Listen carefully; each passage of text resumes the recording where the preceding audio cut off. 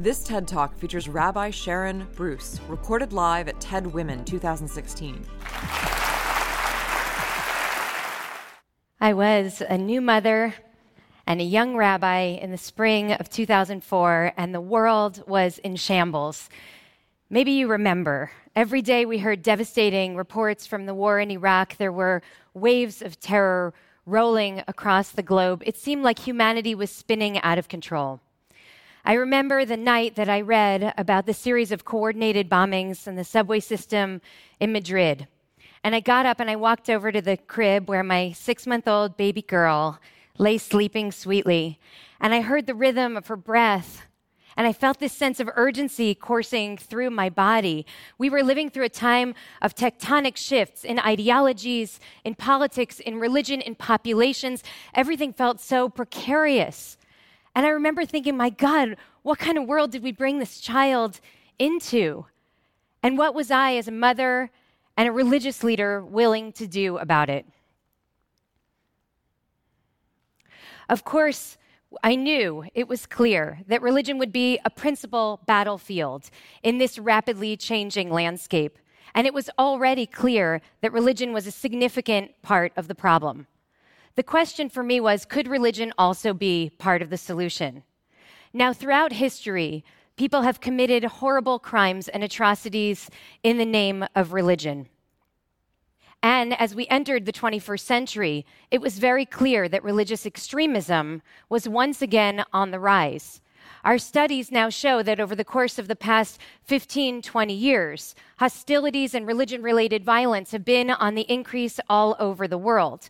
But we don't even need the studies to prove it, because I ask you, how many of us are surprised today when we hear the stories of a bombing or a shooting, when we later find out that the last word that was uttered before the trigger is pulled or the bomb is detonated is the name of God? It barely raises an eyebrow today when we learn that yet another person has decided to show his love of God by taking the lives of God's children. In America, religious extremism looks like a white anti-abortion Christian extremist walking into Planned Parenthood in Colorado Springs and murdering 3 people.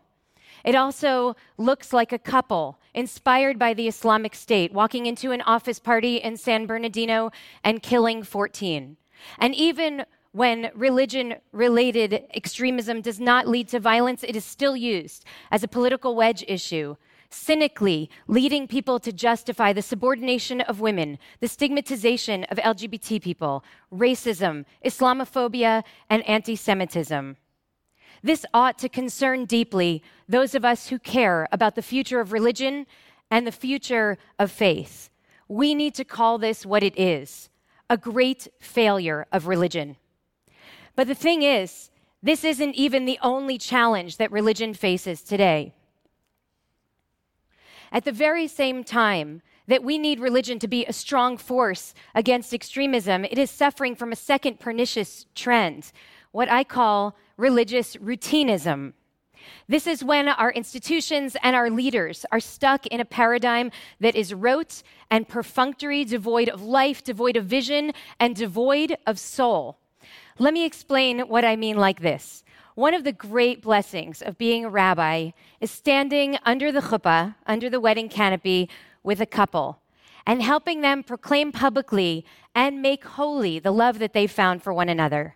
I want to ask you now, though, to think, maybe from your own experience, or maybe just imagine it, about the difference between the intensity of the experience under the wedding canopy and maybe the experience of the 6th or 7th anniversary. And if you're lucky enough to make it 16 or 17 years, if you're like most people, you probably wake up in the morning realizing that you forgot to make a reservation at your favorite restaurant, and you forgot so much as a card. And then you just hope and pray that your partner also forgot. Well, religious ritual and rites were essentially designed to serve the function of the anniversary, to be a container in which we would hold on to the remnants of that sacred revelatory encounter that birthed the religion in the first place. The problem is that after a few centuries, the date remains on the calendar, but the love affair is long dead.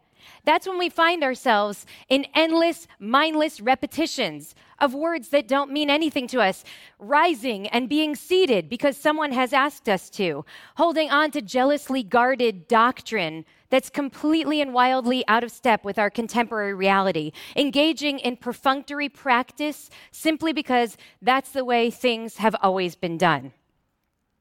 Religion is waning in the United States. Across the board, churches and synagogues and mosques are all complaining about how hard it is to maintain relevance for a generation of young people who seem completely uninterested, not only in the institutions that stand at the heart of our traditions, but even in religion itself. And what they need to understand is that there is today a generation of people who are as disgusted by the violence of religious extremism as they are turned off by the lifelessness of religious routinism. Of course, there is a bright spot to this story. Given the crisis of these two concurrent trends in religious life, about 12 or 13 years ago, I set out to try to determine if there was any way that I could reclaim the heart of my own Jewish tradition to help make it meaningful and purposeful again in a world on fire. I started to wonder, what if we could harness some of the great minds of our generation and think in a bold and robust and imaginative way again about what the next iteration of religious life would look like? Now, we had no money, no space, no game plan, but we did have email. So my friend Melissa and I sat down and we wrote an email, which we sent out to a few friends and colleagues. It basically said this: before you bail on religion, why don't we come together this Friday night and see what we might make of our own Jewish inheritance? We hoped maybe 20 people would show up. It turned out 135 people came. They were cynics and seekers, atheists and rabbis. Many people said that night that it was the first time that they had a meaningful religious experience in their entire lives. And so I set out to do the only rational thing that someone would do in such a circumstance. I quit my job and tried to build this audacious dream, a reinvented, rethought religious life, which we called Ikar, which means the essence or the heart of the matter. Now, Ikar is not alone out there in the religious landscape today. There are Jewish and Christian and Muslim and Catholic religious leaders, many of them women, by the way, who have set out to reclaim the heart of our traditions, who firmly believe that now is the time for religion to be part of the solution. We are going back into our sacred traditions and recognizing that all of our traditions contain the raw material to justify violence and extremism, and also contain the raw material to justify compassion, coexistence, and kindness. That when others choose to read our texts as directives for hate and vengeance, we can choose to read those same texts as directives for love and for forgiveness.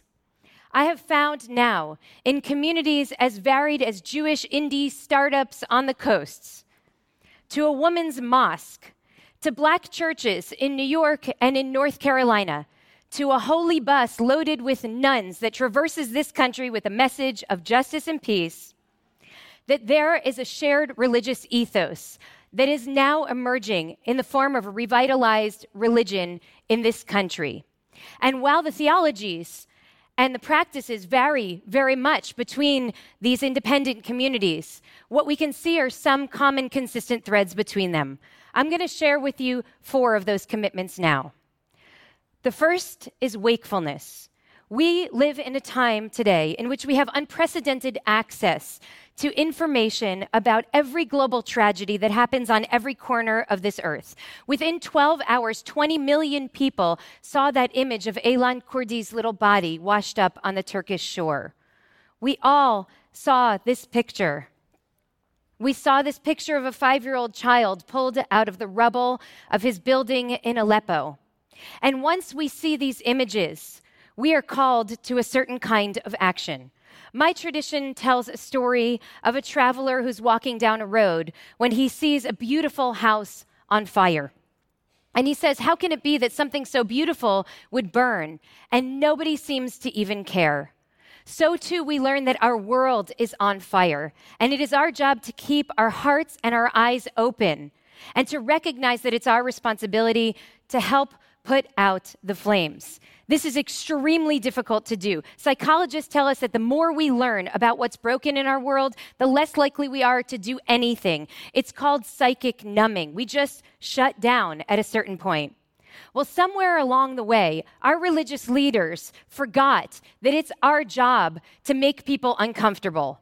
It's our job to wake people up, to pull them out of their apathy and into the anguish, and to insist that we do what we don't want to do and see what we do not want to see. Because we know that social change only happens when we are awake enough to see that the house is on fire. The second principle is hope. And I want to say this about hope. Hope is not naive.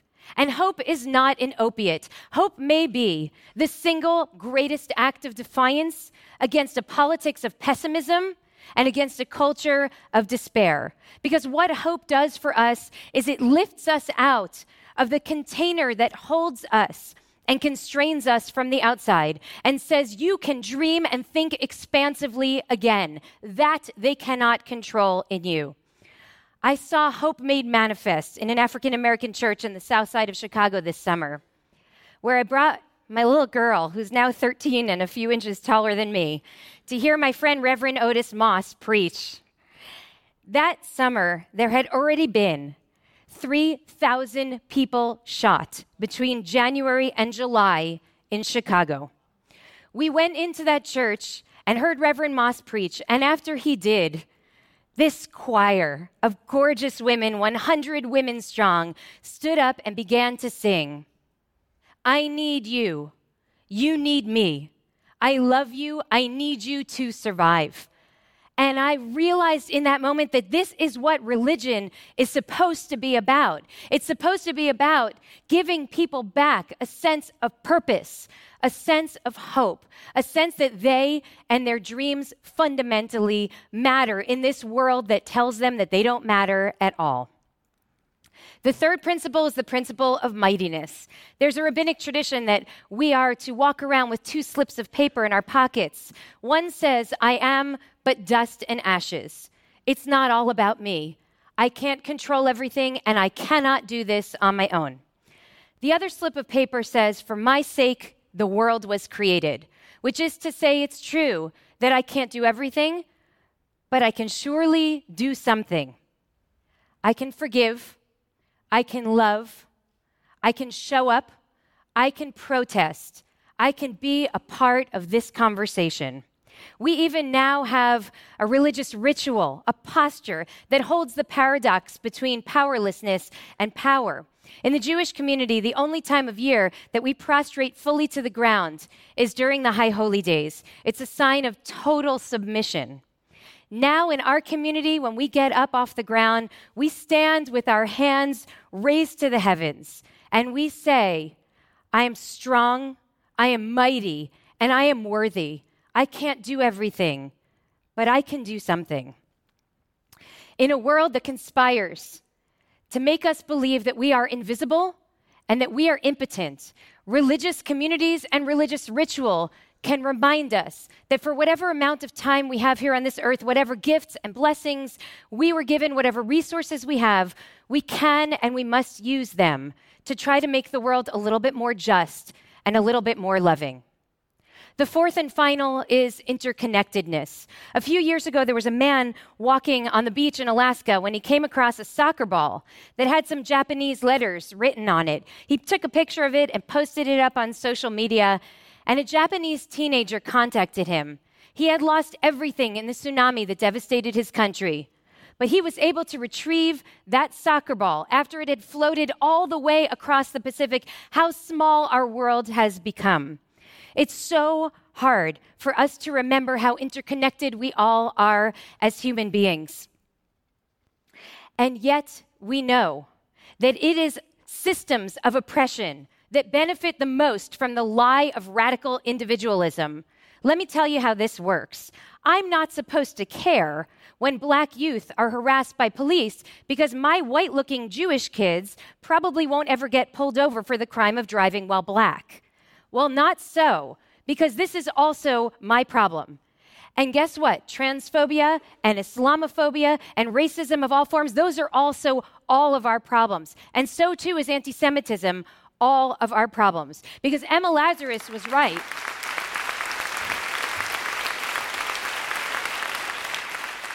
Emma Lazarus was right when she said, until all of us are free, we are none of us free. We are all in this together.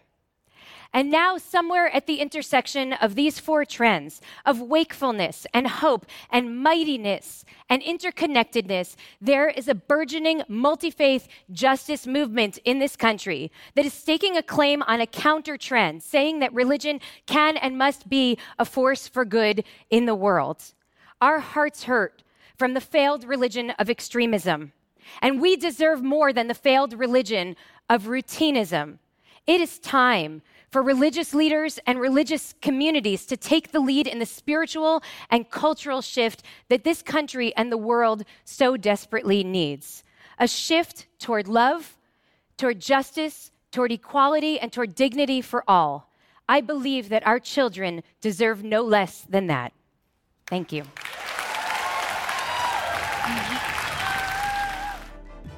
For more TED Talks, go to TED.com.